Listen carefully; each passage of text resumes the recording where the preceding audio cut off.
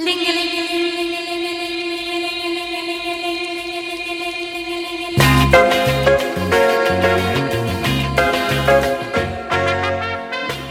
Yeshua Stanford. Welcome to the Henry George program. I'm Mark Molyneux, and I'm joined today by co-host Jacob Schwartz-Lucas. This is a program dedicated to finding practical answers to the housing crisis, economic volatility, inequality, and environmental degradation here in the Bay Area and beyond. We compare and contrast the ideas of the 1800s, I was saying 19th century, but 1800s century economist Henry George, with that both historical and contemporary thinkers, also address our issues ranging from artificial intelligence, automation, and universal basic income to city planning and land value tax, a concept popularized by George. Today, it is a free-form roundtable just between Jake and I. We started off with a topic that did not catch on. I said, let's start off by talking about Esperanto for a moment. That lasted for all of 20 seconds. Then we started talking about fairness, and that took us through most of the rest of the hour. This case issue. I guess, well, one thing I kind of recently got into, not really too much, is, I looked into the idea of Esperanto. And it's kind of interesting how there is kind of Esperanto communities that still persist, and they have a similar idealism that reminds me of the Georgist community in similar ways. People primarily really kind of fundamentally believe in idealism over the shared humanity of everybody. And they kind of still believe that in the long run, this could still be useful in helping people get together and make good outcomes for everybody. And between the community, if you see someone who speaks Esperanto or cares about it, you kind of know, oh, this person cares about people and they're idealistic. And it's actually a pretty nice community for that sense. And they want to always, make more inroads. And the question is, is it really, can it be for everybody? Or is there something that kind of, they just need to max out the idealists first? And I guess that's another question about the future of Georgism as another thing that was more popular in the 19th century and still persists today among a ever more select group. What are the inroads to finding more and more audiences for Georgism? But I guess the question is, who are the people that you really get inroads with? I think, a lot of audiences are, you get socialists who care about implementation details. You get libertarians who actually care about people. You get people who are just, love the free market and want to make it work better. You want people who want a effective way to end poverty that seems like it has some chance of working. There's a bunch of, I guess, different parts of the political spectrum. I don't know if those are the ones you try to target or pick off. I notice a lot with the people who want to end poverty or perhaps are kind of left-wing, maybe into environmental issues, that they tend, not always, but there is a group that just sort of has this temperament of being really against solutions that are kind of seen as silver bullets or that solve lots of other issues. And if you imply that there may be some issues that have just really strong spillover effects into many other problems, they'll tend to look at you suspiciously, and I think that's a bad thing. But for me, that was one of the most attractive things about Georgism, because I said, okay, I only have so much time, so many resources, and how do I use those most efficiently to have, some sort of benefit to society? What's the biggest bang for my buck? So just the fact that it was one thing that had implications for lots of things and to a large magnitude, I thought was one of the most attractive aspects for me as an individual. But I don't think that that's everyone's temperament. I think that can repulse a lot of people too. A lot of people are, it's saying, oh, it's purported to be a panacea, and that's, people make fun of it for that. And I'd say anyone who claims anything is a panacea, nothing is a panacea. The way people live and interact, there are so many complicated ways.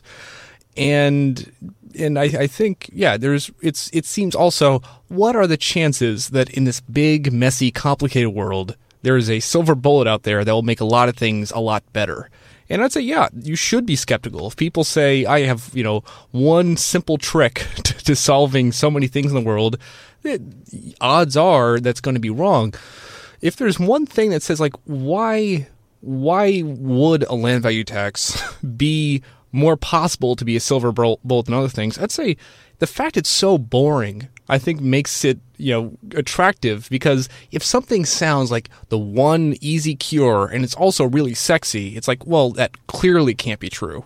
But if it's a really fundamentally, theoretically sound way to make a lot of things better, and it's so boring that people stop listening after 15 seconds, that's actually a pretty good way to say, oh, this makes sense why this hasn't caught on. It's really boring, and it makes a lot of people upset. You look at Howard Jarvis had a very attractive, sexy thing that, made Californians say, hey, let's completely abandon any sort of, tax on the change of value of land. And people said, oh, great, we love this. But, I tend to notice that a lot of people with sort of an engineering mindset like land value tax, right? Because if you think about it from the perspective of, hey, I'm building a car. I want it to go as fast as possible with the least fuel. So you start looking in the system, you start looking for the bottlenecks. What are the things that, if tweaked, would result in going the fastest with the least fuel, right? So you find the bottlenecks first, and you correct those things that are going to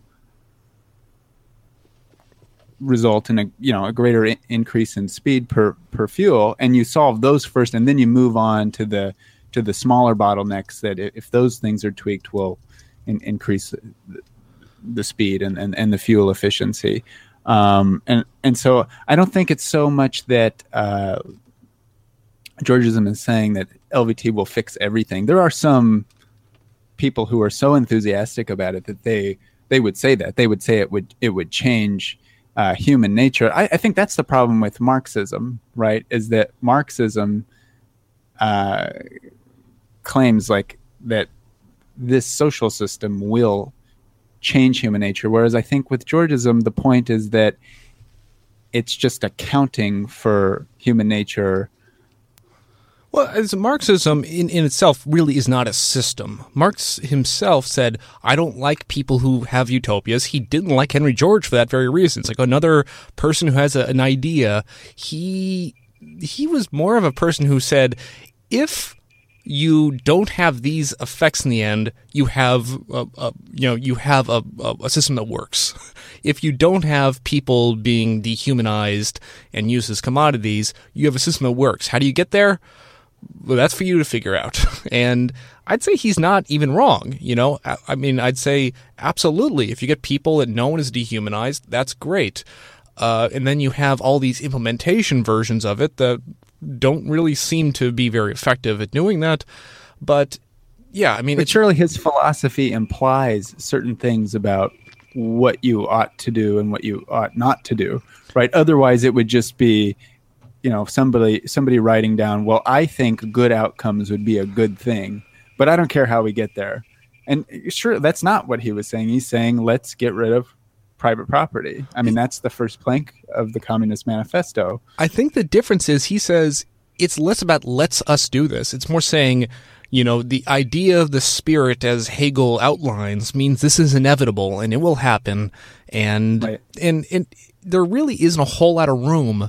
And I think he condemns the idea of one with the Tao, and he condemns the the idea proletariat will take over. Yeah, he condemns the idea of ideas just in general. Idealism, the idea that ideas matter, are exactly the opposite. I mean, he says ideas are not important. What only matters are forces being done by people with different material outputs. And ideas are only ways that you explain material ideas. There is no truth in ideas. And that's very much different than the idealism of Georgism. Says ideas are real, morality is real, there is right and wrong, and if we really focus on the right ideas, we can make a better world for ourselves. Yeah, I guess I tend to be more of an idealist, not in the sense that, in two ways. I believe in progress and trying to make things better, but also in terms of, what's driving reality. Is it ideas, or is it, and you could say money, What's a more powerful force in history? Well, I think definitely ideas are more powerful than money is. So here's an interesting thing that came up in the last week or so. Have you heard of the Kellogg-Briand Pact? Excuse me, the Kellogg-Briand Pact. It came in 1929, I want to say. It was announced, and it was a pact that everyone in the world could go on to. It was first an idea of like, hey, let's say France and the U.S. have a pact to say, hey, let's never have a war. And they said, how about every country says, let's not have a war? And they basically had every country signed on to it, almost every country, 63 countries by 34, every major power at that time. And people said, oh, well, this clearly didn't work. We had a lot of wars ever since that. But a lot of people, and there's a new book really about the history of this, saying there's a lot of reasons you could say this has changed the way we treat wars. Before the Kellogg-Briand Act, the idea was if you have a war for any reason, if it's self-defense, if you're provoked, or if you have any kind of rationale, you were able to keep the spoils. It is considered a right version of war, that the idea of war is, well, if it happens, if you win, you get the spoils. Afterwards, it was said that, well, there are various reasons you can make ideas of why war can mean self-defense, but if war happens, all is fair in love and war. Yeah, I mean, war is an anomaly. Afterwards, we say war is a crime. The trials at Nuremberg were basically kind of said, what is the reason we can say that we can execute these Nazis? It is because they did something very wrong that all people agree you can't have wars of conquest. And now every person in the world would say you can't have wars of conquest. And that is very different than it was. Like, look at the Mexican War, for example. The Mexican Wars, there was a bunch of stuff going on in Texas and so on. The U.S. goes in, say, hey, we had a good reason, and we get to keep half the western United States now as ours for very dubious reasons. And at that point, that was the idea of war. If you do war, you get a little bit of spoils for it.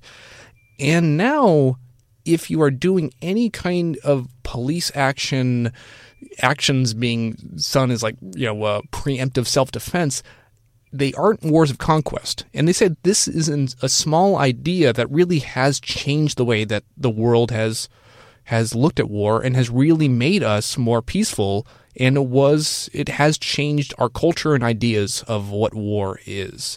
And people would say they're more of, if you are a real politic, you'd say, well, that doesn't matter. What only matters are real forces going against each other. But, forces... I wonder if this is one of the reasons Steven Pinker gives for why we're becoming more peaceful as a planet.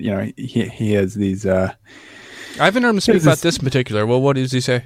Well, I think his main thesis, and I haven't read his books, but I think his main thesis is that we are becoming more peaceful as a planet, and that is counterintuitive to a lot of people because we see all the terrorist activities happening, and wars are very visible. We have videos and WikiLeaks and all this stuff, but he's saying, statistically speaking, we're seeing a decrease in violence. So I just thought maybe that was one of the reasons given, but since you don't know, then maybe something to look up later. Yeah, I think there's. Well, what do you think? I think there's two kind of counterbalancing forces when you talk about just idealism and how you live your life. When you have more wealth, you have more to lose. And every person kind of feels like, well, they're not going to risk their lives over some small piece of idealism when they have like an entire, well-furnished life to protect. And the other side says, this is something I think Khrushchev said back in, 1955 or so. I was reading a book about Khrushchev, written at the time. And he says, when people learn to read and write and have enough to eat and stop being hungry all the time, they start thinking about democracy.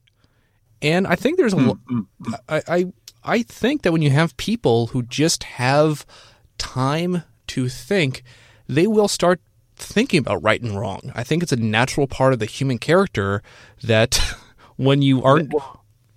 That's true, but for the longest time when I was younger, I always kind of thought, because you hear that, that famous quote that she never really said from Marie Antoinette. Says, let them eat cake, So I think a lot of people's conception of like the French Revolution, for instance, was that, okay, people are starving, so they're angry, they're irritable.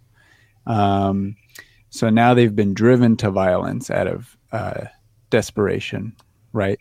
But I think a narrative that makes a lot more sense is that people get angry and violent when there is some sort of hindrance to their ascension and the social hierarchy. So that would kind of run counter to the idea that, oh yeah, once you have food and time to think, you get less violent. It may just make you feel more entitled. Yeah, I mean, I think you talk about material care, you talk about status. I mean, I think if you talk about what really drives people in politics now, a lot is status. And I don't know how much you could really say that Henry George and his ideas have to say about the resentment of culture and status. I don't think a whole lot, because he's kind of saying what really matters are the people. You really eradicate poverty. That's, step one. And the bad feelings people feel when they are impoverished as far as attention goes. I don't think anyone would really say there should be an attention value tax being put on people who are celebrities or something. I mean, absolutely not. It would be very hard to do, but you still have a lot of people who feel they're being ignored and left behind, and that's making a lot of people unhappy too. I don't know what you can really say about it, but it is one of the things going on. But yeah, I mean, there's a lot of people who aren't impoverished in any real way, but still feel really unhappy. Is there anything you really say about that, or is it just kind of outside the scope? Yeah, I mean, I think happiness is correlated to a large degree with, material well-being, but only up to a certain point. I think they say after, if you're a single person, after about $50,000, depending on where you're renting, all these other factors, but everything being equal for the average American, after about $50,000, there's really high diminishing marginal return for making more money. And I think at some point what starts to happen is that people just kind of, they're on whatever genetically predetermined hedonic treadmill they're on, and they can do things to augment their happiness, like, I don't know, meditation or, figuring out whatever's wrong with their brain, going to a psychologist or something like that. But, just pouring more material items and money into the problem doesn't tend to have a benefit. And I think one thing that does make people unhappy is when they feel something's unfair. If they feel that they are being persecuted because of an unfair system that's putting them down. And a lot of people have really messed up ideas about what's unfair. They say, hey, look at that, illegal out there, and they're, they shouldn't be getting the same. And they have ideas of like the baseline of what gives a valid reason for what is fair and unfair. And if they feel that a person who has different colored skin should have an advantage and it's unfair when other people don't, I think you have to go down and say, well, we have in a society a kind of different shared ideas of what is fair, what is unfair. We have basically all agreed, some people catching up, that it is unfair when people of different races are treated differently. And that is something very different than we felt 200 years ago. But that is something we kind of now realize. All people are people and need to be treated in a fair system. And I think the same thing too when people feel that their status is impugned for all these unfair policies. Maybe we should just have a lot more frank ideas about what fair is. Yeah, well, I think fairness is pretty relative, right? Like what the Stanford prison experiment.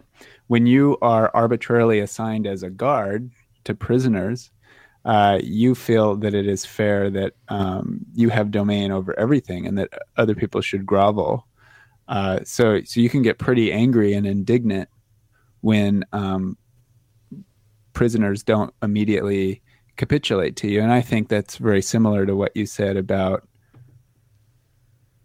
people say, thinking, oh, well, they're brown, therefore they don't deserve what I have. And I think that kind of goes along with what I was saying before about people getting violent when they see something impeding their social ascension, rather than having to do with real objective differences in wealth.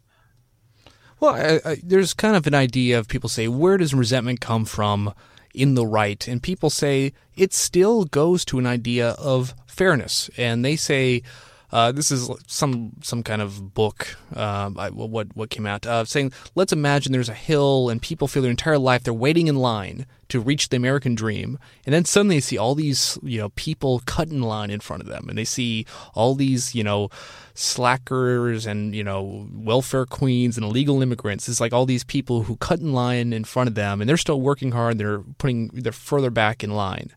And that is how a lot of people say what is wrong with their life. And there's a lot of assumptions going into that. The assumptions are that someone from an immigrant deserves less than they get, and they, should automatically be further back in the line. And I guess the idea is, one, is the American dream, is it a material thing, or is it just about kind of everyone has a chance to make it themselves? What is also unsaid there is the people who are basically way ahead of them in line.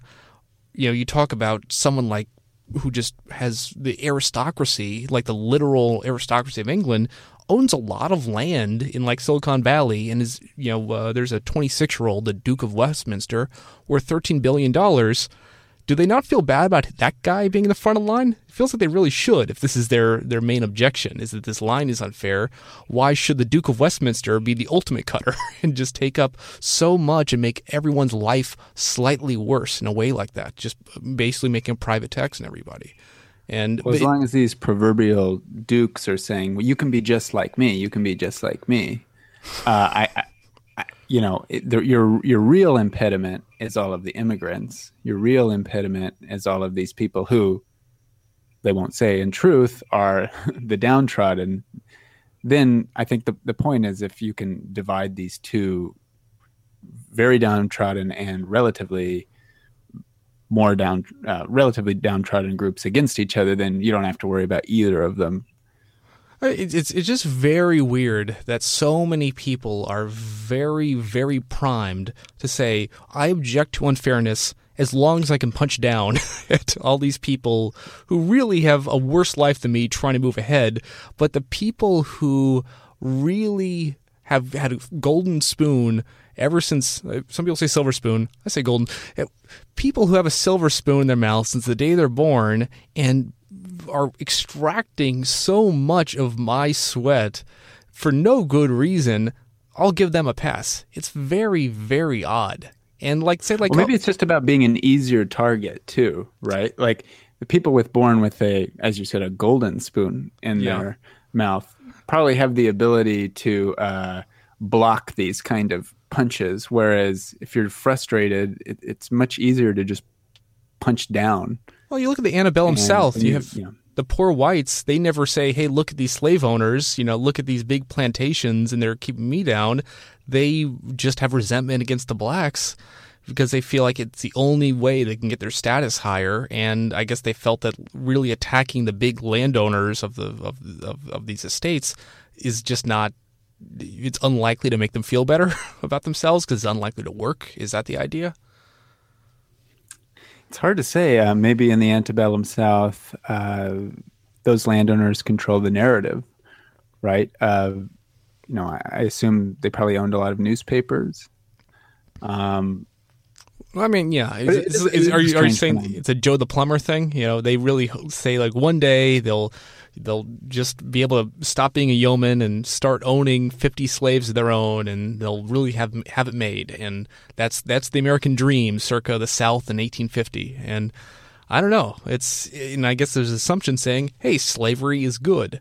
And I guess you look around the Bay Area or something, the place with the kind of wildest real estate, saying, hey, look at this, the whole thing of these people who have these great, multi-million-dollar homes, just, kind of due to right place, right time, a lot of luck. Well, you could be there one day yourself. That's the American dream, is about having your land appreciate. That's the American dream, and not really questioning the assumption, saying this is a valid way to create millions of dollars of wealth, is owning scarce resources and having it accrue in value. No one really questions that assumption. And it is, I think, part of the American dream circa 2017 is owning valuable land and having it, appreciate. That's part of the American dream, much as owning slaves is part of the American dream 200 years ago. It's just something we don't question. Right. And it came to a breaking point in Europe where you had a mass exodus of people who, weren't willing to live under a system where there was landlordism, but it was highly concentrated. And so what do we have in the United States? We still have landlordism, but in order to support that pyramid, we've just made the base larger so that a middle-class person can own land and enjoy some of the unearned benefits that come along with just a passive increase in the value of their property. But in allowing them to do this, you've actually helped support the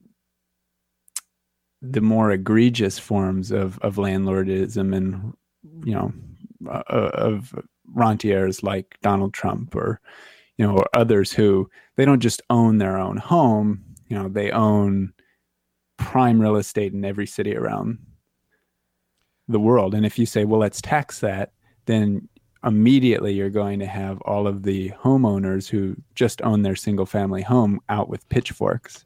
And therein lies the problem, is that they've got the people that they're keeping down fighting on their side just by giving them enough crumbs to buy them off. Yeah, I would like to replace Donald Trump, I think, with the Duke of Westminster in all places, because Donald Trump, for his scummy and he has class, right? Well, I mean, he's always been working to build his image out there. He has been working like a dog to get his face out there, and he has become a celebrity, and that's where his real wealth comes from. A lot of things.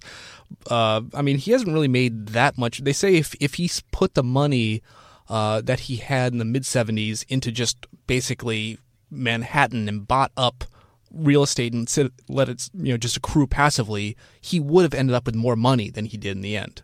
But he wouldn't have become famous and he wouldn't become president, but he would have become richer.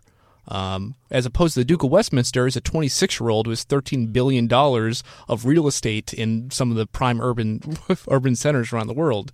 That's someone who has done a lot less work to get to a much better target, I guess. But yeah, I think it's just talking about how landlords are part of a good system. I'm reminded of Sir Charles Trevelyan, one of the great apologists of the Irish landlords of the 19th century. This is just something on his Wikipedia page. He believed it was not the government's responsibility to provide supplies of food or increase land productivity, but the landlords. The Times agreed with Trevelyan, faulting the gentry for not instructing the proprietors to improve their estates and not planting crops other than potato. In his letter to Lord Monteagle, Trevelyan identified the gentry with a defective part of the national character and chastised them for expecting the government to fix everything, as if they have themselves no part to perform in this great crisis. By blaming the famine on the gentry, Trevelyan justified the actions or inaction of the British government. So many, many people starved to death in Ireland and suffered greatly because of the potato crisis. And he's saying it's not the government's job, it's the landlord's job, because they're basically the person who has the role to take care of all these people. He still chastised them, but he still says, the fact that the landlord has a very inherent part of these people's lives, they have a certain obligation to basically care for them and keep them alive. And I guess historically that has been the role of the great aristocracy, is saying, well, you get a lot of great wealth, but you have a lot of responsibility to take care of people. And this is kind of the tail end. Now we just say, well, you have a lot of wealth and you have no responsibility. And that's where we get now.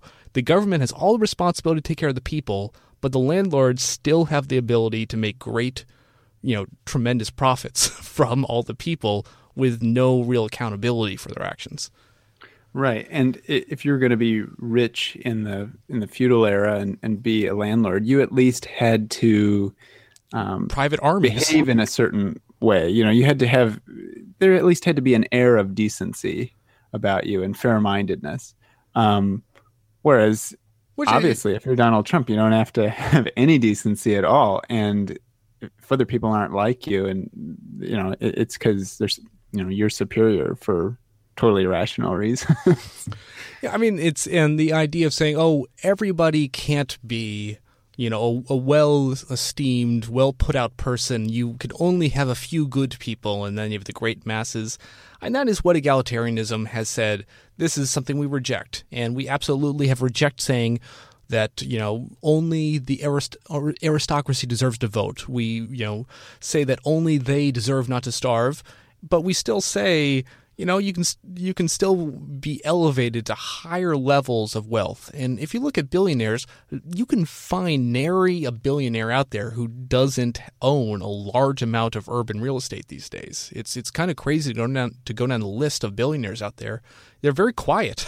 There's a very quiet tendency to say, hey, where do you put your money?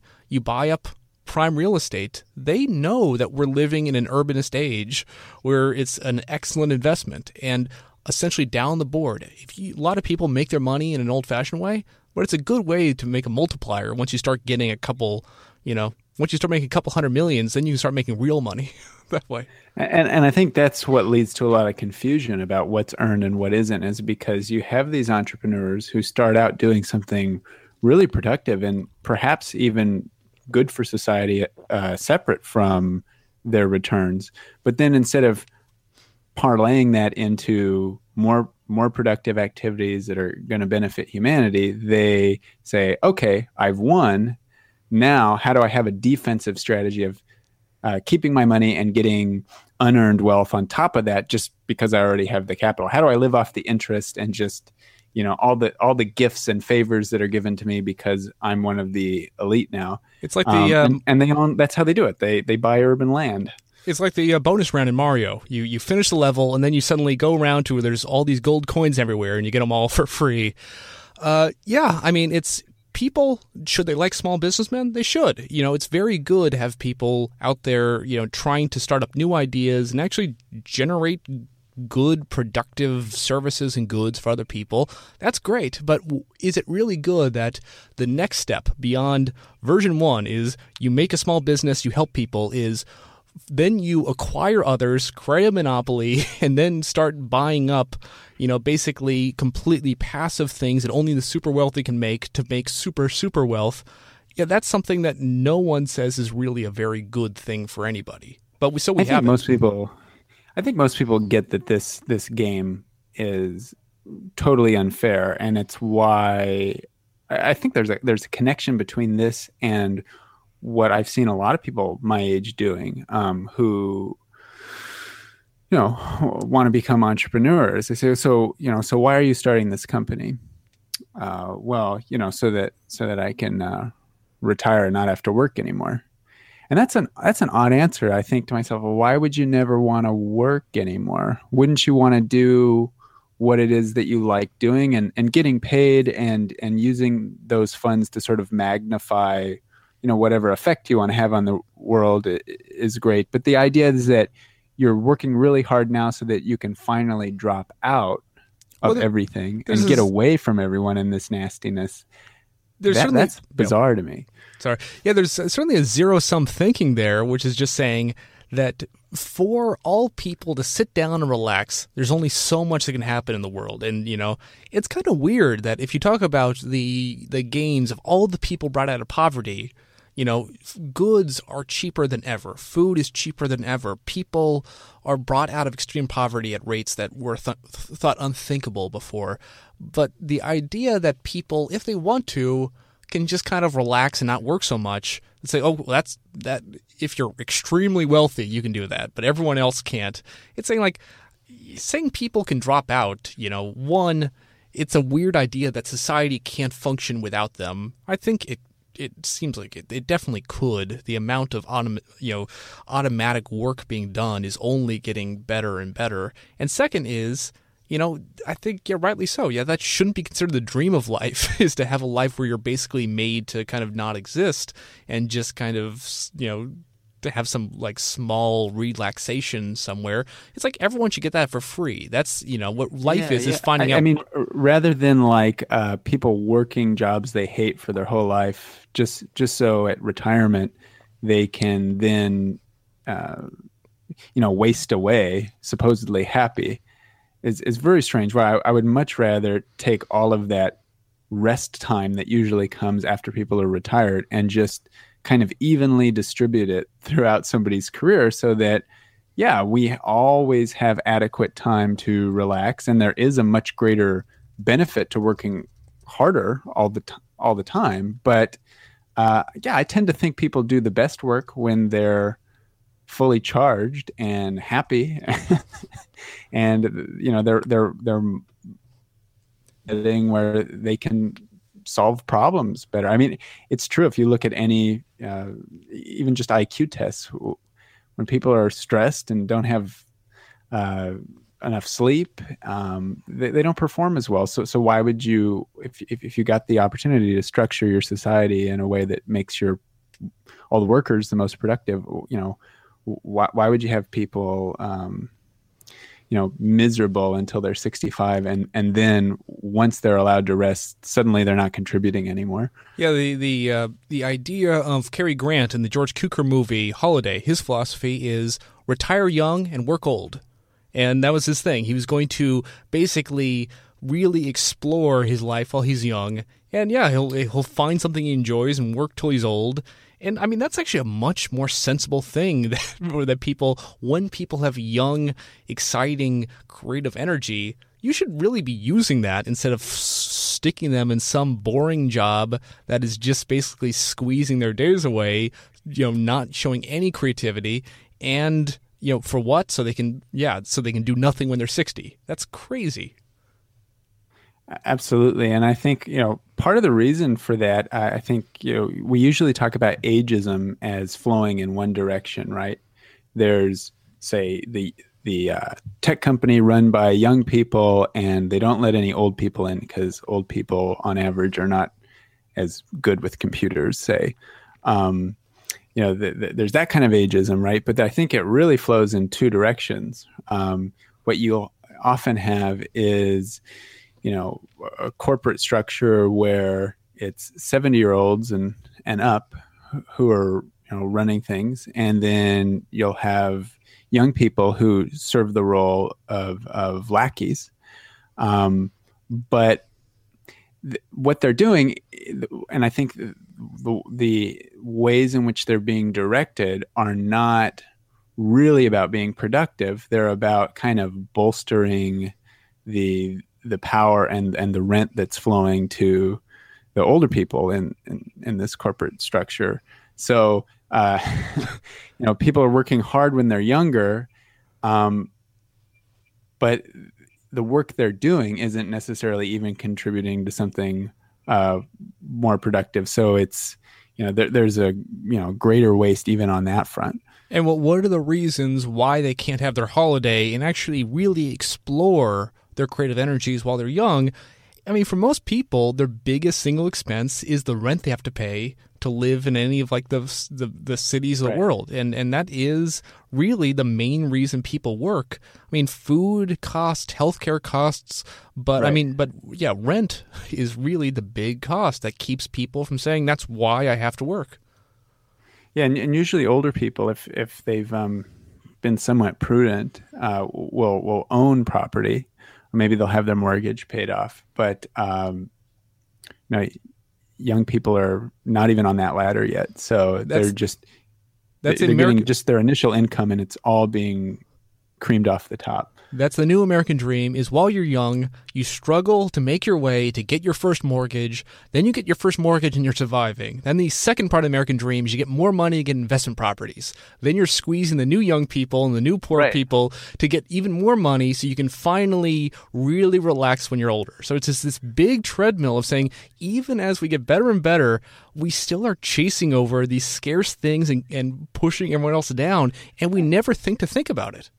And people are so afraid of being abused that they have to become the abuser in order to not be abused themselves, because it is a zero sum game. So what do you do within that system that hurts everyone? Well, either get, eat or be eaten. And I don't think that's the fault of any of these individuals, but it is certainly a fault of this system. And I guess you could say it's a fault of individuals that don't care to look at that in a systemic sense and think to themselves, what could we do differently here? I would like to be part of a larger group fighting for a more just system. Yeah, and there's really very little evil here. There's very few people who are saying we're the puppet masters pulling the strings. It's just a system that people just naturally fall into without thinking, and you get a lot of bad consequences just when you don't spend a few minutes realizing, hey, what are we doing here? What are we doing here? And it's kind of crazy to get more people who believe there's a massive conspiracy that NASA is covering flat Earth than people can say, hey, let's look at what we're actually getting out of our system of private tenure and property of land and scarce resources. And it is something which is much more boring than imagining there's some big conspiracy of evil people. Well, I think, it is sometimes hard to see patterns if they haven't been introduced to you, right? Like a lot of people are complaining about the patriarchy, right? So women being oppressed, the people in the LGBT community being oppressed, and it's all there's kind of this like resentment of old white men. It's saying it's a character flaw and not kind of a pattern that unconsciously creates a lot of bad consequences, but without a lot of real evil attached. Yeah, I think one of the biggest issues that kind of bolsters the relative power of white males over these other groups, I guess if we're using the LGBT community type speak, especially like cis white males, it's not so much that like these cis white males walk around thinking about how they want to like actively hurt people that are, different than them. But it's more that, if you're the head of the household, your son or daughter doesn't have the same sexual preferences as you, doesn't want to do all the things that you did, then you have enormous leverage over them. And you can deny them. You can literally deny them shelter. You can deny to pay their medical bills and bills for their tuition. And so, if that dynamic didn't exist, where you literally had to depend on white males for your job and for a place to rent, then nobody would give a crap if if you were gay or whatever. And so, when I hear about those issues, I don't want to downplay the genuine pain and suffering those people are experiencing, but I think to some degree it's a misdiagnosis of what's actually causing it. I don't really believe that it's just like like you said, there's this conspiracy and that white males are just evil. Secret club. I'm sure there's some of that going on, but yeah. Yeah, I mean, there isn't really, it doesn't need to be a concerted effort, but just every time you see something and you say, hey, look at this unfairness, is it making my life better? Then I'm okay with it. Like if you talk about, like, let's say immigrants are coming, and let's just say, like it's a tech worker saying, hey, they're restricting visas for tech workers. And if your first thought is, this helps gives me job security, I like this. And you have to say to yourself, if you are saying that a clearly unfair policy is something you support only because it materially helps you, that is really kind of the seed of all sorts of problems. If you say, I'm fine with this unfairness if I can see a benefit for myself, it's the steps to an amoral world in which we can never really get out of these issues. If you say, it's going to be harder at work if more women are competing for my job, there's this kind of desperation of zero-sum thinking that says, I'm fine with I'm fine with turning a blind eye to keeping people down as long as I can make a justification that it helps me out in some sense. And, I think that is really the big evil, is the willingness of people to go along and turn a blind eye to unfairness when they can make a rationalization that makes them better. If you are a Prop 13 homeowner and say, Prop 13 isn't right, but, I really can't say that I'm not helped, I got to support it. That is, you can call that evil, you can call it not evil, but it's really the problem. So that was our conversation about fairness and I guess the evil of just looking on. And I guess to fill out the time, this is just me speaking at the Policy Council a few days ago on the same topic, more or less. I think I was influenced by that conversation we had just the other week. Hi there. My name is Mark Molyneux. I graduated from Stanford a few years ago. So if one is to cut a cake between two people, there's a fair way you can do this. One person cuts the cake in half, the other person decides which half they want. This is going to be fair for both people. They at least agree they won't want to trade. Let's say a different situation. Let's say one person is able to cut the cake and they get to choose what they take. They're going to take it all. They're going to take the entire cake because they can. There's a name for this. This is local control. Late this summer, a letter was written by Mayor Scharf to Kevin De Leon of the State Senate, urging them to reject SB 35, which would streamline housing approvals if a city does not keep up with the shared housing needs obligations. Mayor Scharf objected to SB 35, saying it's contrary to the principles of local democracy and public engagement. Mayor Scharf said that SB 35 will violate the rights of Palo Alto citizens. A very useful concept has been formulated by Cass Sunstein. It's called the naked preference. He defines it as when you distribute resources or opportunities to one group rather than to another solely on the grounds of raw political power instead of any sort of fairness or rights. This is what is happening here. It's a naked preference. Palo Alto and its residents, they have the land. They have the ability to have the land forever due to the protections of Prop 13. Prop 13 benefits Palo Alto per resident more than any other city in California. But when people have these privileges, they always want more. And Palo Alto residents want more and more. Mostly, they want to keep other people out. They want all the land to themselves and not to share. And this is, of course, why local control exists. Zoning was created to segregate. Zoning was created to segregate racially and economically. And it still has that purpose today. And there is no actual right here. It is simply a raw political preference given to the privileged. Would the residents of Palo Alto trade with those who are landless? Of course they wouldn't. They'd rather keep their privilege. So my only objection to you is to please avoid the language of rights and fairness when you reject things like SB 35. If you just want to say we have and we want more, that's your prerogative. But it's not a matter of fairness. Thank you for your time. Thank you. Andrew Boone to be followed by Chuck DeGoda.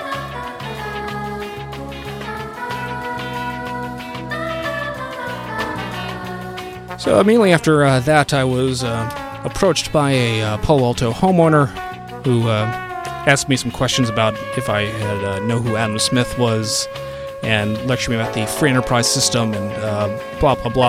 I would like to have discussions with Palo Alto homeowners or just anybody who does have strong opposing views to Prop 13. This is a show which can very easily accommodate the debates of everybody.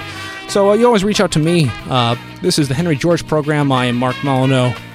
We're on Twitter at Henry George Program. That's PGM, Henry George Program. Website is seethecat.org. You can find old episodes there. And you can reach out to me and my co-host via Twitter or any other way you manage to do that. This is a presentation of KZSU Stanford.